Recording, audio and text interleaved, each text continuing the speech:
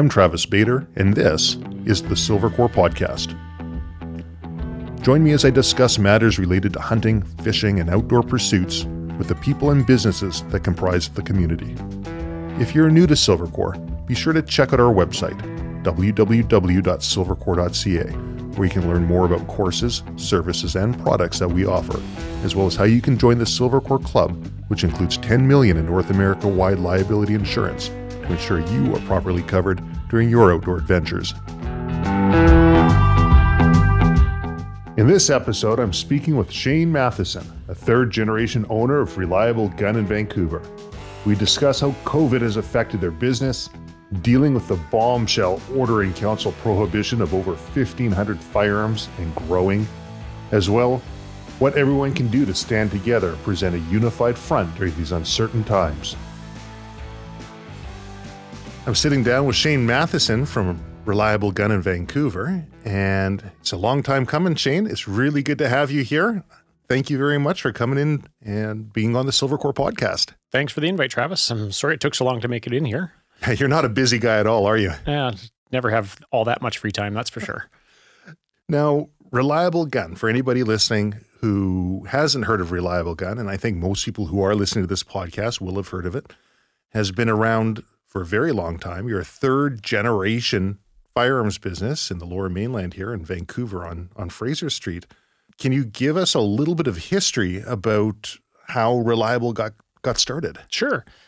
Reliable was started by my grandfather in 1950. Before that, he was a milkman and had tinkered with guns since just shortly after the Second World War. And he got to be friends with a gentleman named Polly Bentley, who, for anyone who doesn't know, was the person who started Canadian Forest Products. Now, Polly was a fairly generous man and suggested to my grandfather that he should start a business in the firearms industry after he had built a few guns for Polly and had offered him a loan to start the business. And so with a handshake and $2,000 of borrowed money from Mr. Bentley, he started Reliable Gun. Wow. And that was at 28th and Main at the time. We were at that location from 1950 till 1957. After 1957, we moved from Main Street over to Fraser Street at 26th and Fraser. And we were at that location until 1978 when we moved to our current location, which is at 16th and Fraser. So your grandfather ran the business, family business. Yep. And then your father said, hey, this is for me. Yeah, he started working in the business when he was just a kid, full-time at the store from 1957, and he retired about 5 or 6 years ago. I'd been in there since 1992, and basically my brother joined us in 2000. Right. And from that time, he and I moved the business to where we are to what we are now, and Dad retired after we had taken over in 2000. Yeah, I remember my father talking about Reliable, and he grew up, I guess, a few doors down from your mom in Vancouver. Mm-hmm. And yep. Reliable's always been a go-to place for me, even though it's a little bit of a drive from, I grew up in Surrey, but definitely there's a reason why I go to Reliable and why we refer our students to go over to Reliable. You are a family business. You do treat people with a lot of respect, a lot of courtesy, and I know that any of our students that we send over, any new person looking to get into the firearms sport or into hunting, are going to be treated well. We try to treat everyone with respect. I mean, without the people on the other side of the counter, we don't need to be there. You have to remember that everyone started with basically no knowledge, and you can't expect them to come in and have everything figured out before they come in the door. It's not reasonable to expect that from anyone. Yeah, and it's difficult, and it can be off-putting. It's an intimidating thing for a lot of people brand new to the sport to walk into a gun store and be like, geez, I don't know what I'm doing. I don't know what I'm even asking for. I can totally understand that. And there was a stigma for a lot of years that it was an old man's sport with, no room for kids or no room for women or no room for someone who's just getting started. You had to know everything before you got there. And we really wanted to change that in our store anyway, that everyone could be included. Didn't matter what your background was, whether you had people in your life who had shot in the past, or if you just wanted to try it because you thought it would be an interesting sport for yourself, whether you had experience or not. Well, yeah. And it is a family business, but you've also got a number of staff working there and you treat them like family too. You really do get that feeling when you go into the store. Most of our guys have been with us for quite a while. We're really lucky that because you treat them with respect and you ask their opinions on your business practices as you're going forward, they feel included in the decisions that are being made, not like they're just an employee. They have some input on the items we bring in for sale. You guys sponsor a ton of events too. I mean, I was doing a podcast with Taka Kuwata, Team White Rice, and we're doing some videos in here as well. Got the nice sponsored shirt on, is Reliable front and center it across there. But Team White Rice isn't the only thing that Reliable sponsors. You guys sponsor and donate money to a number of organizations. Yeah, we sponsor lots of different shooting events, trap shooting events, sporting clays, skeet events. We do work with Boy Scouts of Canada. We set up many different things through the ALS Society of BC for different shoots to sponsor. So many things that you can't even think about all when you're put on a spot sometimes. Oh, totally. And it's hard to talk about yourself, I know. Absolutely. Now, there's one thing that I saw on social media, which I was definitely jealous about. And I thought, man, I wish I was working at Reliable right now, because you guys went out with your staff and you guys did a pheasant hunt, didn't you? Yeah, that was sort of to celebrate our 70th year. We took the entire staff on a guided pheasant hunt in Big Bar Guest Ranch. How was that trip? I mean, the pictures were fantastic. It was fantastic. We got hit a little bit with some weather because, I mean, it was in February, so the weather can be cold and windy and rainy in BC at that time. But we got hit with a little bit of snow and a little bit of blowing wind. But for the most part, we got pretty lucky. It wasn't really overcast. We had great birds. We had phenomenal dogs and really had a lot of fun doing it. You know, I try my hand at doing some pheasant hunting out here in Ladner, and it's a very kind of tight-knit, closed community. And there was a charity auction, and a friend of mine and myself, we bid on a pass for 2 people to be a part of the gun club so we could take advantage of the pheasant hunting. And man, you really do need a dog. Oh, to chase pheasants? Yeah. You'd be surprised. You can be standing in grass that's only maybe 6-8 inches high, and your dog will be pointing at a spot in the grass, and you look at it and think, there's nothing there. What's wrong with this dog? And you walk over and you root your boot around in the grass, and out pops a pheasant. And you're thinking, how did I not see that? It was hiding in nothing. It's amazing how they can hide. Man, I was out there. I remember one day I put in, I think it was 10 hours. And I thought, just no dog, just myself. I'm out there. I'm dedicated. I'm going to get myself a pheasant. Nope, nothing. So we went out and I said, talk to a friend, and he's got a dog. What was it? I think it was a German short hair pointer. Yep. Excellent pheasant dogs. Totally. Just not this one. Okay. And this dog was so excited to get out there. And my buddy, he was from the States, and he says, oh, you know, what we'll do is, I've seen it done before, we'll have a really long lead on the dog. And so that if there's any pheasants in between us and the dog, the line will scare him up, and that'll be a part of our tactic here. I'm like, I'm okay, sure, I guess. I haven't done this before. Let's try it out. And man, that dog got itself so excited, gets out, took about 3 or 4 craps. He gets the lead on it, big long rope, and proceeded to run around him about 4 times in a circle and take off. I just see this guy's legs go straight up in the air, lands right in the pile of fresh dog crap. And that was the beginning of our using a dog on a pheasant hunt. That would have made for a long day. Oh, it was. It was an interesting day. I can only imagine. Oh, man. I remember it not being Reliable Gun. I remember it being Reliable Gun and Tackle. Yep, that was how we originally started. We sold everything from fly hooks and outboard motors to shotguns, rifles, Lee Enfields, M1 Garands, all that stuff, all the way throughout. Back in about 2000 is when we really saw the writing on the wall that stores really needed to specialize. There was lots of really good companies that were doing an excellent job on the fishing side of things in Vancouver, and we didn't have the same passion for fishing that we did for the shooting sports. So don't get me wrong, I love to go out and fish. but I didn't have the passion to sell hooks. I didn't have the passion to sell reels and rods, but really had the passion on the firearms end of things. So on the sport shooting side, Yep. hunters, they'll have hunting season and it's going to be really busy for you guys. Yep. But that's not going to carry your store all year long. No, exactly. Don't get me wrong. The hunters are the guys that we originally built the store around. Right. And they're wonderful. We love them to death. Wouldn't trade anything for it. That's my biggest passion, is the hunting side of things. I love going out chasing birds, chasing deer, chasing elk. And I'll spend probably 3 months of the year hunting hard. I'd spend 6, but I'm not allowed to. Right. I have a wife, I have kids, I have other obligations like running a business that I can't spend that kind of time being away from. But what really helps us out is the sport shooting community, who are going to the range the rest of the year, not just for the 5 months of hunting season, are what carry us through the year. They get out, they play with their firearms, they go out, they shoot every weekend. They'll go out and shoot 100 rounds or 20 rounds or 10 rounds and just go up to the range and drink coffee with their buddies, whatever it happens to be. Those are the guys that keep us going, because they'll come in every few weeks and they'll need a new cleaning brush or a new box of shells, or want to see the latest new pistol that came out this year, or a new scope, spotting scope, whatever it happens to be. And really, from a business standpoint, it is the sport shooters that are really helping maintain the business like Reliable for the hunters. 100%.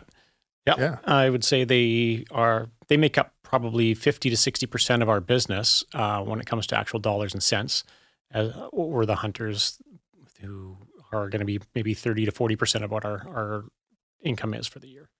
So now here we are, 2020, and we get a big whammy of COVID, which of course is affecting everybody all over the world. Yep.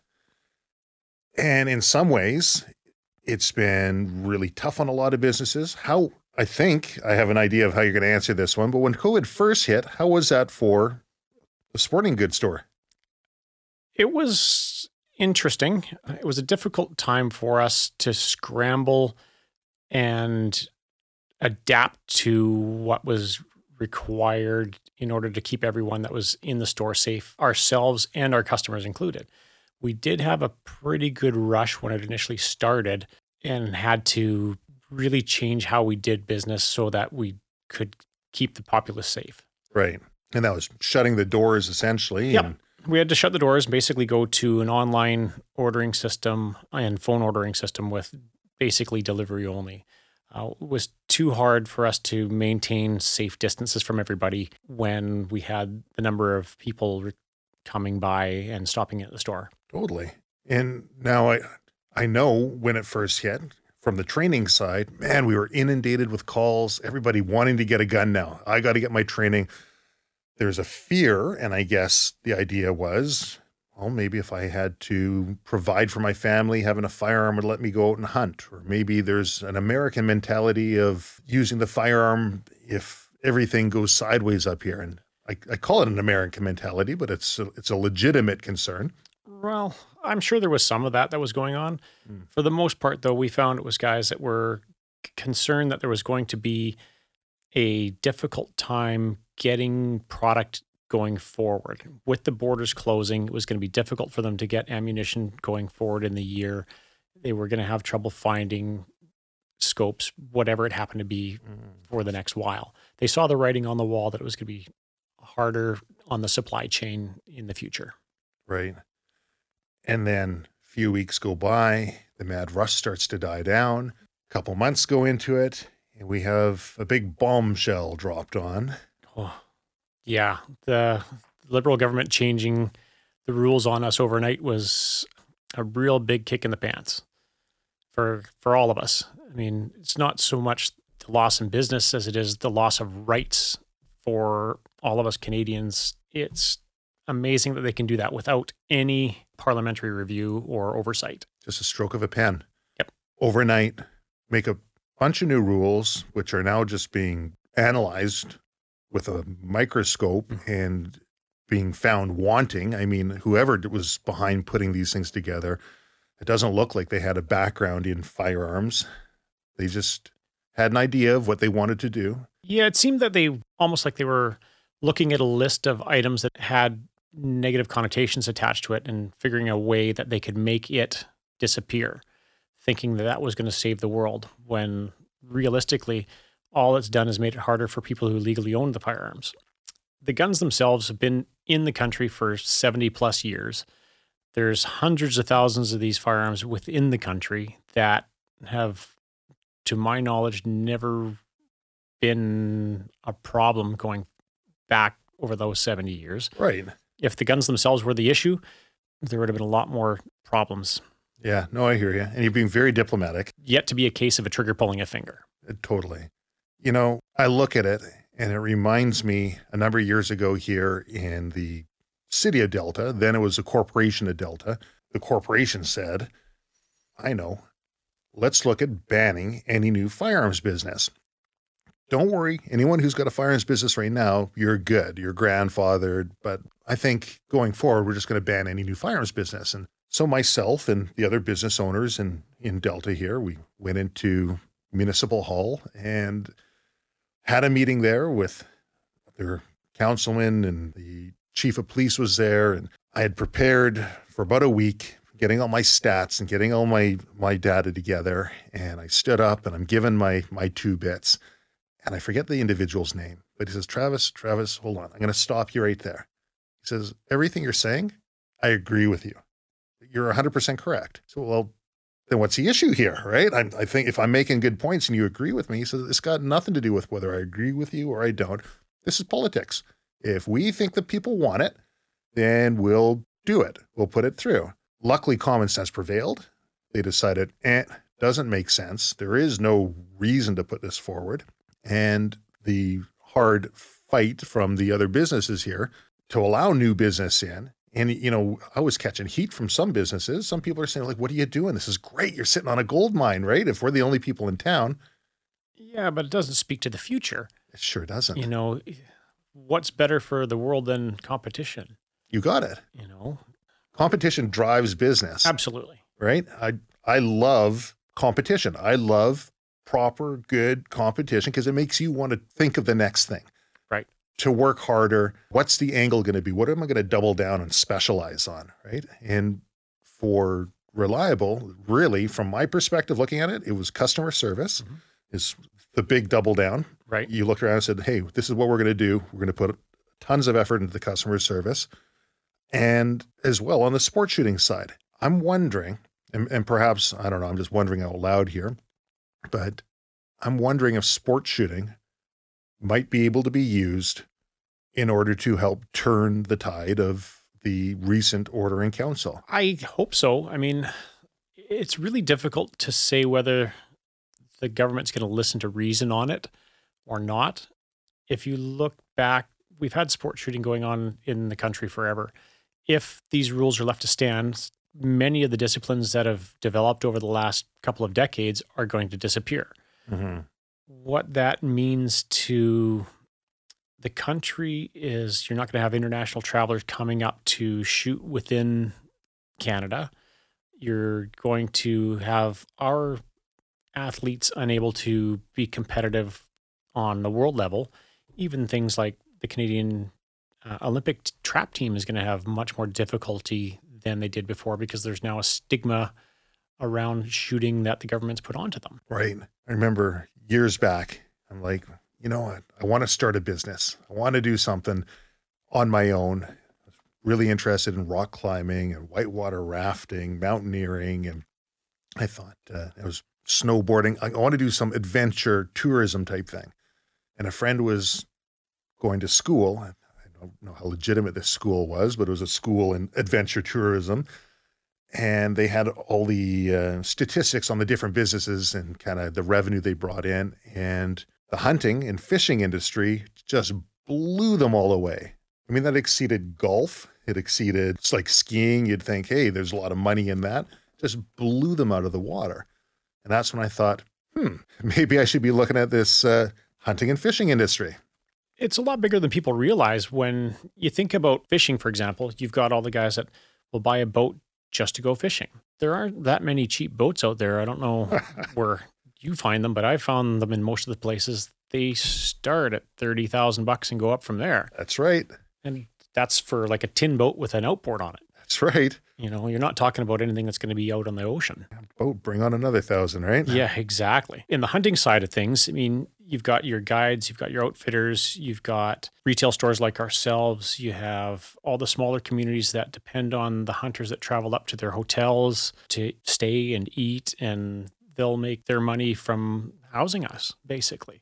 Totally. Not everybody has a camper and a trailer or doesn't want to take a camper or trailer out to the woods to do it.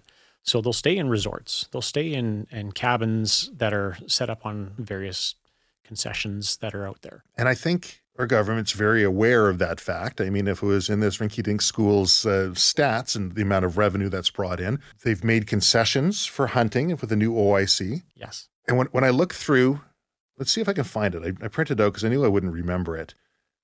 In section 117.15, this is in the criminal code, it says, in making regulations, the governor and council may not prescribe anything to be a prohibited firearm, a restricted firearm, a prohibited weapon, a restricted weapon, prohibited device, or prohibited ammunition if, in the opinion of the governor in council, the thing to be prescribed is reasonable for use in Canada for hunting or sporting purposes. When I look at that, I'm wondering if 3-gun or PRS or service rifle or any of these other sporting events might be something that can be leaned on, because they did that with, 12.6, 105 millimeter or less, 32 and 25 caliber. And then they leaned on them for things like the Walther OSPs and GSPs for Olympic target shooters and stuff like this. Yes. Right. And they actually wrote it in. It says for prohibited device, when you look in the regulations, a handgun barrel that is equal to or less than 105 millimeters in length, but does not include any such handgun barrel that is prescribed, where the handgun barrel is for use in international sporting competitions governed by the rules of the International Shooting Union. Mm-hmm. So that was, and I think the International Shooting Union is now the ISSF, and I don't think they have anything to do with 3-gun or any of the things that have been banned. I don't know. I think the ISSF and the International Shooting Union do have something to do with the shooting with AR-15s through like the DCRA, the Dominion Canyon Rifle Association should be looking at that, because that's something that would be a good thing to look into. I don't know. And I'm no lawyer. I'm looking at it, and that was just something that's popped into my head. And I noted that under the last definition there, it's specifically named the International Shooting Union. Mind you, under section 117, it says nothing about that. It just says for hunting or sporting purposes. What do they consider sporting purposes is going to be the question. Right. Who knows? I'm playing armchair lawyer here. Yeah. And neither of us with a degree. No, exactly. With Reliable, though, and having such a heavy market in the sporting world, now they're talking, and I don't see it flying through. Mind you, I didn't see an OIC coming through like this. They're talking about bans for handguns, and they're going to abrogate control of that down to the municipal level. That's going to make it such a dog's breakfast when it comes to trying to figure out the legislation. It's going to be worse than what they have in the States. I got to wonder if that's part of the plan. You just make it so complicated that people are like, Not worth the effort. Yeah, wouldn't surprise me. I wouldn't put it past the Liberals to do something like that. What does this mean for Reliable? We're still trying to figure that out. I mean, that side of the business was a very large portion of our revenue stream. I mean, realistically, the sport shooting side definitely subsidized what we were able to do on the hunting side.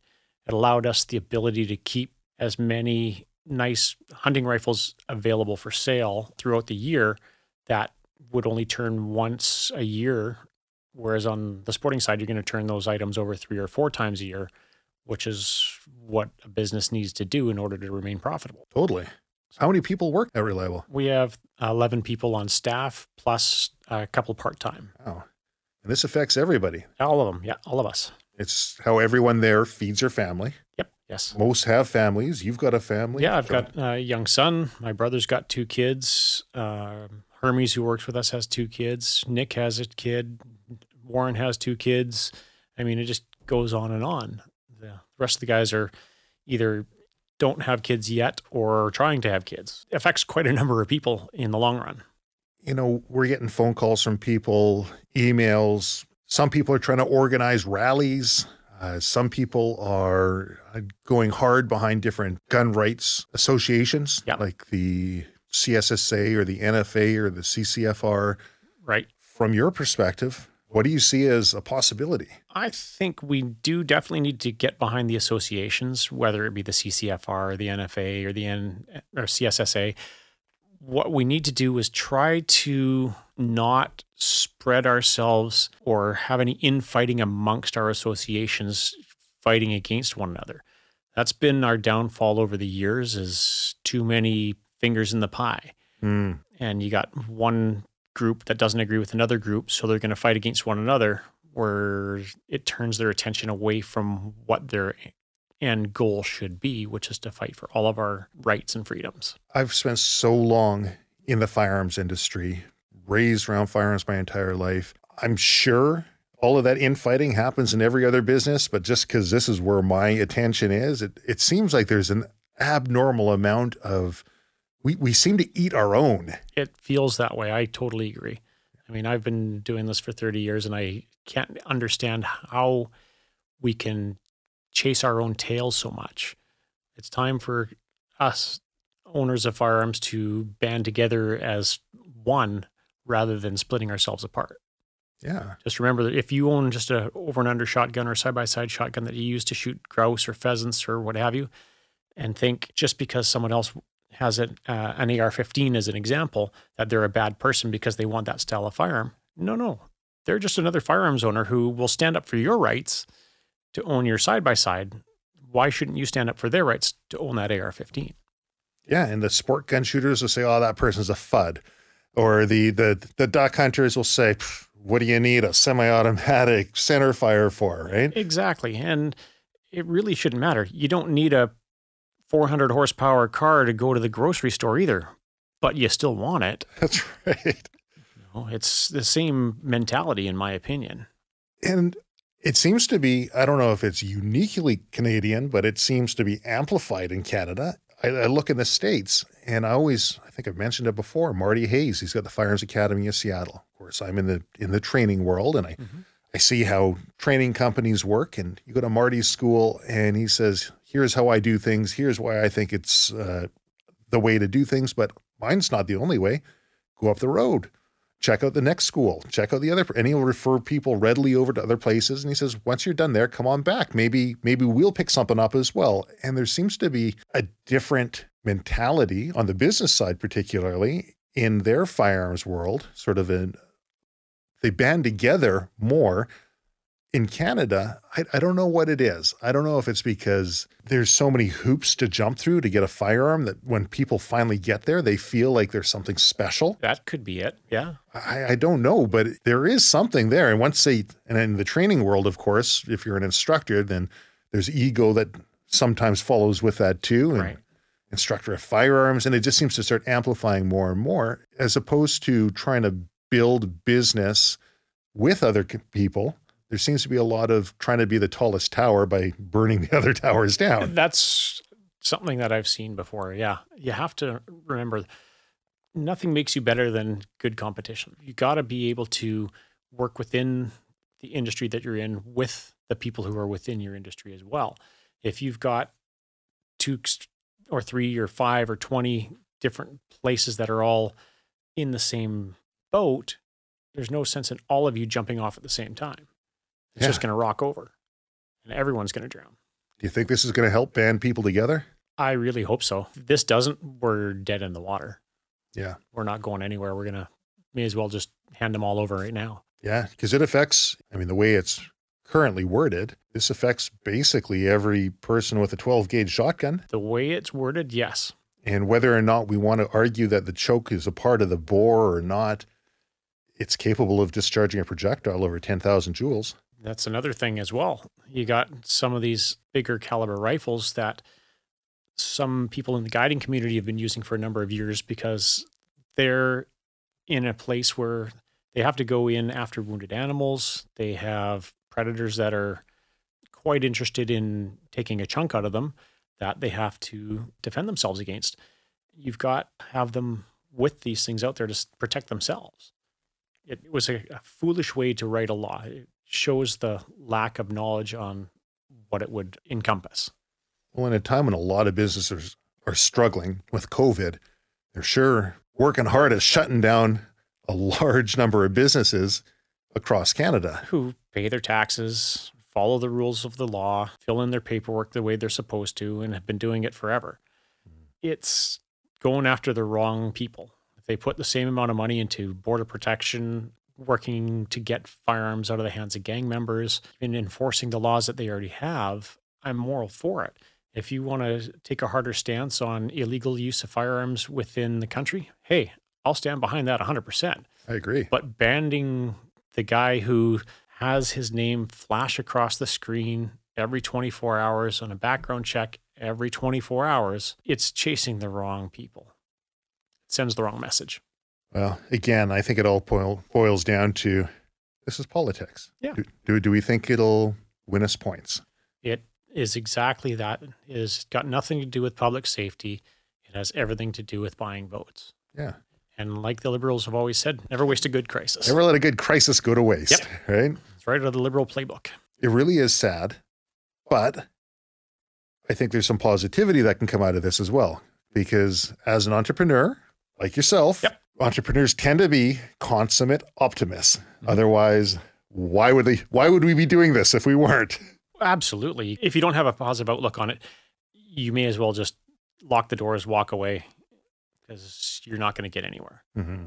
And we're trying to find new ways to market and get our name out there to show everybody that, hey, you know what? Being outdoors and out shooting is not the worst thing to do. We're not bad people. For the most part, we're fantastic people. I mean, the most vetted people out there. Absolutely. Absolutely. And I think shows like Meat Eater, Steve Ranella. He's a great spokesperson for our industry. I mean, he's very well spoken. He looks like your normal, everyday, average guy. Yeah. He shows you that if you put your mind to it, you can achieve your goals as well. I mean, he's got a great message every time, every one of his shows. I really enjoy it. Yeah. It was a departure from where things were in the past, with a lot of heavy metal going and country twanging and people running around in their vehicles and trying to sell hunting to the masses in a TV format as sort of an adrenaline sport, which it isn't. To be honest with you, for myself, I've been hunting since I was 4 years old, going out with my dad and my grandfather and now my son who comes with me when we go out. It's not so much about the prize. It's the adventure of going out and seeing what's around you. Getting out, seeing the mountains, seeing the lakes, seeing the animals in their natural habitat, knowing where your food comes from. All these things play into it more than anything else. And I go out there. If I get a deer, that's fantastic. I'm thrilled. But if I don't get a deer, I'm not disappointed. I'm super happy just to have gone on the adventure and seeing parts of the country that most people are never going to see. Yeah, I couldn't agree more. And the memories, the connections with the friends and family. Yep, precisely. You'll eventually get a group of people that you enjoy going out with and hunting with or fishing with or whatever your pastime happens to be, that you just develop these lifelong bonds with. You'll never forget them.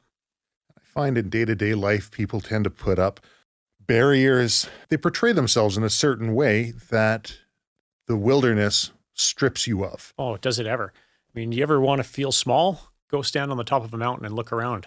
That's right. And think about, if you fell off that mountain, what would change? Absolutely nothing. Exactly. Other than maybe the color of the ground.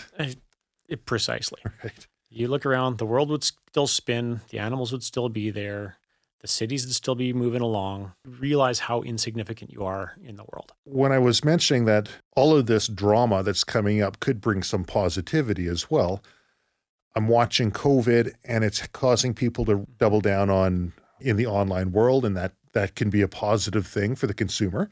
In some ways it can. I mean, there's never going to be a replacement for actually touching something that you're going to purchase. There's some things that you can buy just based on the specs of it. Most rifles can be bought that way. A lot of handguns can, but some things can't. If you look at, say, shotgun shooting as opposed to rifle shooting, it's been equated to me that rifle shooting is science. You put your pieces together, your machining is excellent. You develop your loads to such a way it's going to shoot where you expect it to. It's going to go there every time. with shotgun shooting, it's art. Because you look at the way a bird's flying and you have to calculate how long it's going to take from the time you pull the trigger for that shot to actually get out to where the bird is that is moving in a direction that is not constant.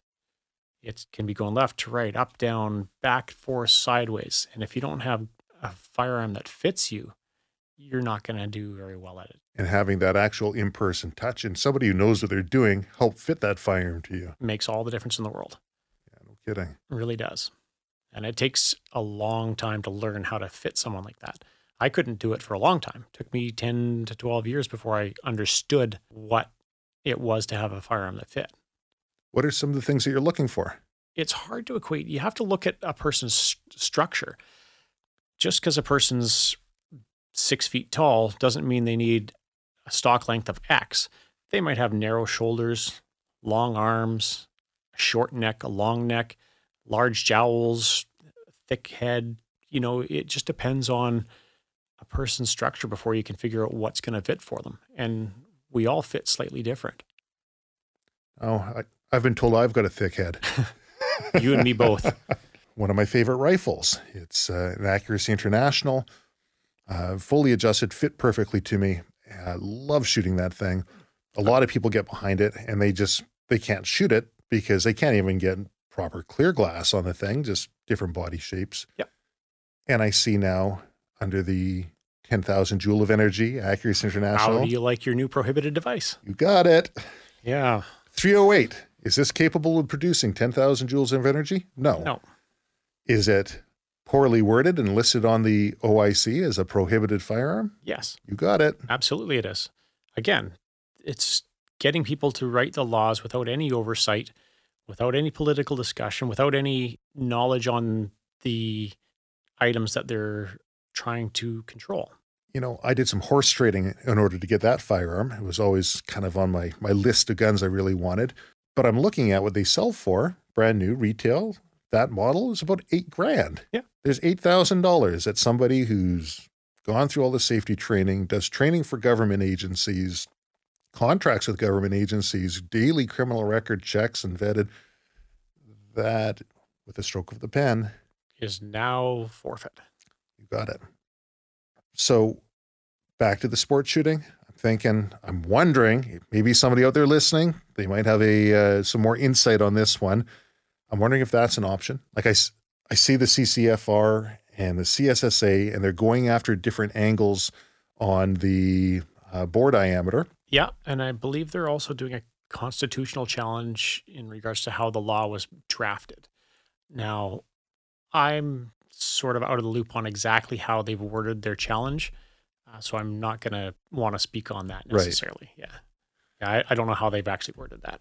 Well, that's an interesting one too. So over the years, I've done consulting work for Crown and Defense Counsel, and on one instance, there is a reference hearing on regulation that came through on a type of firearm, and I was called in to opine. I was a subject matter expert on this firearm, and I go in there and speak the truth, explain exactly what I know to be true, and leave it for the trier of fact in order to be able to make their decision.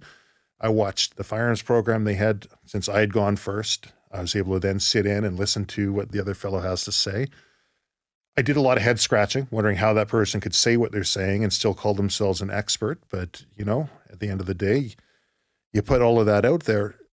It really didn't matter what their experts said, as much as I may have disagreed with what they said. And I could be as bold as to say that I'm pretty sure the person knew that they were misrepresenting the truth, which is a nice way of... That's very political of you. You got it. It really didn't matter because the way that the law is structured for that reference hearing, as the judge explained it, if they go A, B, C, D, and that's the protocol that they have to follow in order to arrive at an answer, and they followed A, B, C, D, but they arrived at an erroneous answer, that answer stands, provided they went through the process properly. Whether they got the... Oh, man. Just shows we need to teach kids in school how to follow instruction better. Well, totally. And really, I think the game was rigged from the get-go. It sounds like it. Right. So we'll go through and we'll walk A, B, C, D as if we're supposed to, and we'll just come to our preconceived notion. And there's nothing that can be done about it. And in that case, the expert didn't have to say anything because I think the evidence that was given would support a conclusion that would, I think the Hasselwander came down to ease of conversion. But regardless, the way the hearing is set up, it's got nothing to do with right or wrong, just if the process is followed. So I'm wondering if that's a similar thing here. I suspect we might be pushing rope, yes, with some of these challenges, unfortunately. Well, if we were to look on the positive side. Yep, which we're going to try. Sure. It's tough. I mean, it's tough. It is, especially when you get dealt a blow as heavy as we did in the last couple of weeks. The one thing I keep repeating, whenever something gets really tough, overwhelming, I just in my head, I can, whatever it is, right? Physically, usually I do that when it's physically tough. If I'm climbing and I just feel I'm going to fall off this rock face. No, I can, right? That's the same thing when you've got a moose down on the ground. I got to get this back to there. I can do this. Yeah. There's a way I can do this. I'm going to make this happen. I can do this. I don't know how I'm going to win. But I'm going to win. I just know I'm not going to lose. Yes. Right? That's the way to look at it. It is. And as an entrepreneur, as consummate optimists, we have to take a look at what we're dealt and what we currently have and ways that we can use that to the advantage of everyone. Because really, if this helps the client, if this helps the customer, yep, it helps us. Absolutely. Without the customer, we don't need to be there. Mobilizing people. I see it as a huge positive way, maybe not a positive way, but if we're to derive a positive out of it, as a way to mobilize the masses to stand up and say, look, this isn't right. Right. So I see that as one. I think that's the best thing that we can look at. We have to get people to finally get mad enough that they will get off their couch, write a letter to their MP, write a letter to the PM's office, write a letter to the Minister of Safety, Public Safety, and explain to them that they're upset with the courses that they're taking, that they realize that they don't think it's going to accomplish what they have said it's going to. I also think making an economic case for it is got some power to it. Mm-hmm. Everything needs a victim. And in this, the victim is not just all the gun owners, but the businesses. And it's Canadians in general, because if they can outlaw firearms with the stroke of a pen, what's to stop them from outlawing high-performance vehicles with the stroke of a pen? Or skydiving from the stroke of a pen, or whatever it happens to be. And that's the scariest part. And that's the part that I think people who are intimately affected by this need to be able to relay to those who aren't. People have to remember the most important thing in the phrase firearms rights isn't firearms, it's rights. It's the rights of all Canadians to own what they want to, as long as it's not illegal within the country. If they want to own 3 dogs, own 3 dogs. If you want to own 5 horses, own 5 horses. As long as you're treating them properly, treating them with respect, and with the proper care and attention, I see no reason to go differently. One of the biggest things you can do is join the Conservative Party of Canada. Put your name down on volunteering for your local riding to push your rights forward. Put your time in. If you don't have the monetary ability to donate your time. Everyone could use boots on the ground. A little bit of help here and there, shaking hands or spreading the word, so to speak, that's going to help too. And that makes a huge difference. Mm-hmm. The old saying, nothing attracts a crowd like a crowd. Absolutely. Right? Now, is it right now the time to go out and have big rallies? Probably not with COVID-19 and social distancing that's happening throughout the world everywhere. But we have to be loud and let people know that we exist. If people see that firearms ownership shouldn't be a hidden secret anymore, that you're a firearms owner, be proud of that fact. Be proud of the fact that you own them, that you use them, that you safely go through and aren't a lunatic. Let them know that you're there. I think that's one of the biggest detriments is the firearms owners for a long time really have hid, right? Oh, absolutely. I think that's been a big problem with what we've done over the years. We've skulked out and didn't want to tell people that we own them. There's a social stigma attached with it. It sure feels that way, and that's been almost led in. I can remember hearing stories of people telling me that firearm safety and like hunting safety was taught in schools back in the 60s and 70s, but it's disappeared. And if it was still there, I think there would be less fear of firearms as an item. If people know how to use the firearms, I think they should teach their kids how to safely handle a firearm, regardless of whether or not they have any intent of ever owning one. That doesn't matter. At some point in their life, they're going to come across one. And if you take away the stigma of it and the fear of it so that they know what to do if they come across one, to make sure that they can prove that it's unloaded, make sure it's safe, and tell someone about it so that they can remedy the situation rather than pick it up, point it around, and pull the trigger, because that's the first thing you want to do is pull a trigger on it. They're ergonomically designed for your finger to be right there on the trigger. Absolutely. Absolutely. In the States, they have the Eddie Eagle program. Stop, don't touch, tell an adult, right? And they start kids young. Perfect. And I think we need to do more of that in Canada because they are out there.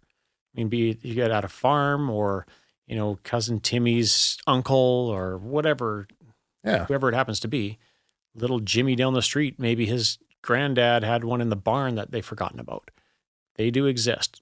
They're going to be around. So maybe on top of once social distancing measures have kind of subsided, maybe taking a friend out to the range. Absolutely. Talking openly about firearms. And that's a tough thing because, I think firearms owners have, like you say, skulked in the shadows for such a long time. Then to stand up and talk openly, everyone says, who's this gun nut? Who's this kook? Well, that's the thing. We've got that stigma of being a kook or a weirdo because we have interest in that. But it's truthfully, where generally less accidents happen with firearms than they do with baseball season every year. You go to anyone who works in a hospital as an ER nurse, they're going to tell you there's more people injured playing baseball in beer leagues every May, except for this year, than probably get hurt with firearms in Canada. Well, the statistics are pretty clear when you look at it, what's actually killing people, and it's not firearms, right? But firearms are scary. I mean, you're more likely to drown in a backyard pool or accidental poisoning. I don't know, you go into the kitchen sink and you're drinking the wrong thing. Surgical misadventure. And that's a love one, yeah. I love the way they call it that. Surgical. You're otherwise fine. You go in for a routine surgery and doctor makes a mistake. Whoops, you walk out dead, right? Yeah. But firearms do have that scary connotation that I think has been intentionally bred in for 100%. A very long time. People don't think about firearms. They feel about firearms. Very much so. Whether you look at what's been taught in schools or whether it's what people have been seeing on the media. And I think the media has a big part to play with it because it doesn't matter how things go. Anytime a crime is committed, there's always a picture of a gun in the media, whether it was a robbery or it was a murder or what have you. And it doesn't matter whether it was a guy ran people down in the car, a murder happened, so there's a picture of a gun. And that gets bred into everybody's brain. Right. It's got a visceral sort of response to it. Absolutely. Right, wrong, or otherwise, it's unfortunately the way they've done it for as long as you and I have been around. Yes. And when people really get into the argument against firearms, I don't try and convince them otherwise because I think you're really right. You say they don't think about it. No. They feel about it. Absolutely. And I'm not going to change that person's feelings. There's no way you can. No, but I can be respectful and I can listen and I can comport myself in such a fashion that they can maybe think differently the next time. And offer them the opportunity to come and, if you'd like to try one, to help you get over the fear of it, please come on. I'll gladly take you out. Mm-hmm. It's something that I think more people need to experience to understand that they're not as scary as what they are perceived as. So now we have to wait for new interpretations and find out if there's going to be talk of buyback or if there's going to be this whole grandfathering or what they're going to do. Now, Have they said anything about grandfathering? I've noticed that it's disappeared off the website recently. I don't know what's going to happen. Apparently, they're not aware of the Wayback Machine, Right? the Internet Archive. Yeah. But I noticed that word had disappeared off the RCMP website in the last time I had checked. Honestly, I think our best solution here is what you're saying, is get out there, vote, volunteer, donate to a party that the Conservative Party who's come out and said, if we're voted in, we're going to repeal this. Absolutely. And I think they're our best chance of having any success moving forward on firearms rights at this point. A court challenge will be dragged out for years. Yeah, they're going to use our money against us. Yeah. The government has no money. It's all ours. That's right. That's the old saying about fighting with pigs, right? Yeah, exactly. Sooner or later, you're going to get covered in mud. That's right. And they're good at it. They're used to it and they like it, right? Exactly. Is there anything else that we should be talking about? Let's turn it around to a little more positive side now. Yeah, I think so, because, there is all that doom and gloom in there. There are some positives, some of them that I think I'm going to think through a little bit further before really, really popping it out there. But I think there's some other things that are coming out of this that can be viewed as positive. Right. So I might be putting together a blog post on that one. Excellent. But other positives are, so we've got spring bear. Yep. BC's said hunting is an essential service within the country, or within the province, sorry. Hunting and fishing both are going to be uninhibited throughout the year. So they're not going to stop us from doing it. Right. That's a positive. An absolute positive, yes. We've got spring bear, we've got turkey, we've got hunting season coming up. It's pretty easy to social distance in the middle of the bush. Super easy. Just get yourself out there, touch as few gas refill stations as possible. Exactly. And if you're not staying in a hotel or something, even better. Absolutely. I actually intend to take my son bear hunting this weekend. We're going to go out and see if we can't find one on one of the avalanche slopes. Good for you. We're looking at the same thing this next week after. Excellent. My son's very excited. My daughter's right into dance. She loves being out there with us. She's not quite as into hunting as the rest of us. But she likes to be out there. She likes to be out there with the family. Perfect. I guess the other positives we can pull out of this is it is raising awareness for everybody, whether they just, because I've always looked at it and I say, you got the people who just hate firearms. You got the people who just love firearms, right?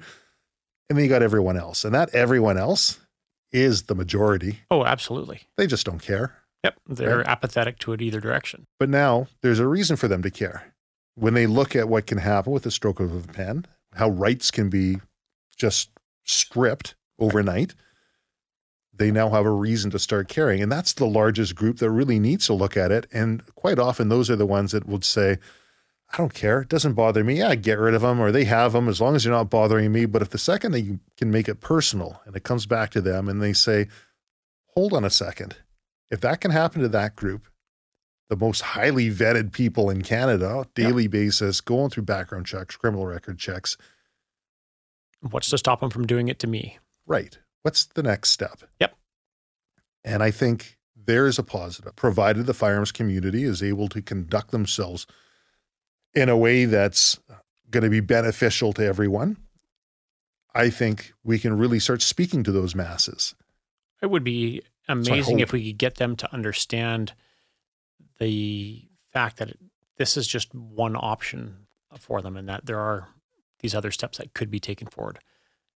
It's like saying 1% of Harley Davidsons are used by motorcycle gangs. So therefore we should ban Harley Davidson motorcycles because those are clearly a dangerous motorcycle, more so than any other motorcycle that exists. It's just about as... But in that argument, there is a level of risk, right? Absolutely. The motorcycle gang is going to be a riskier endeavor to go after than perhaps a person who abides by all the rules anyways. That's absolutely true. Right. Absolutely true. And just like any game animal out there that takes a path of least resistance, is why we have game trails, right? Yep. That's right. People are the same way. And if they see the easy path, that's the way they go. Going to walk down that usually. So maybe it's time we weren't so easy. Agreed. Does Reliable have any big sales coming up? Not that I've got planned at the moment. We're just trying to stay afloat. We're trying to stay afloat right now and still reeling from the blow we were dealt on May 1st there. Well, I know you've got your annual around Christmas time. Yeah. That's our main sale every year. That's our annual, customer appreciation event that we do. It's always a lot of fun. And whenever we can, we're usually out there. Yeah, you guys always are out giving us a hand with that. It's awesome. Well, and it's a lot of fun. And you've guys have bagpipers out there and barbecues going. And I mean, it's quite the event. You got people lined up around the block camping overnight? Sometimes, yeah. We've been pretty fortunate that it's very well attended. It's a lot of fun. We try to make it as fun as we can for everybody that's there. We bring heaters and stuff because we know it's cold out there. Yeah. Unfortunately, the city won't let us set up tents for you guys. I apologize. Yeah, the city doesn't like tents, right? That's that's a whole other. That's a whole other way we could go on this. Well, why don't we look at wrapping it up here? All right. Be sure to check out Reliable Gun in Vancouver. Yeah. www.reliablegun.com. And you got a phone number? 604-874-4710. Shane, thank you very much for being on the podcast. Hey, thanks very much for having me, Travis.